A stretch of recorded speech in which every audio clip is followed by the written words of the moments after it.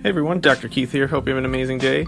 Today we're going to discuss one of our October newsletters, and it is about elderly and their fall risk and how to improve that. So this study kind of talks about, first off, how common it is for falls to occur in the elderly. About 80% of injury-related hospital admissions, if you're over 65, are related to falls. So that's a huge number, meaning that's a huge problem.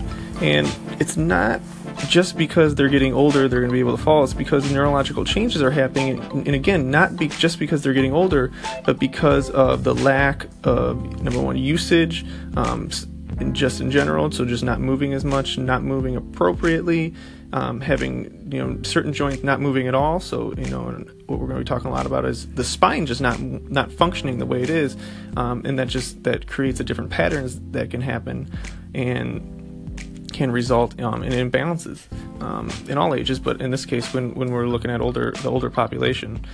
So what this looked at is there was a group that got chiropractic care for over 12 weeks, which is important, and I'll explain that in a second, and then a group that didn't get any.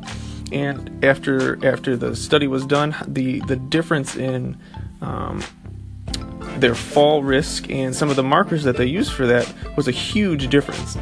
What's really interesting is they tested different things in the ankle. They weren't touching the ankle at all at the chiropractic office. They were actually adjusting the spine.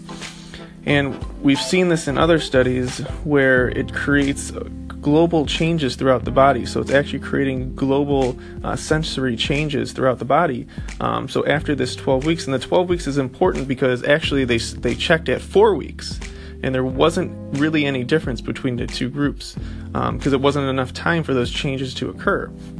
So at about 12 weeks, they noticed a huge difference in these changes.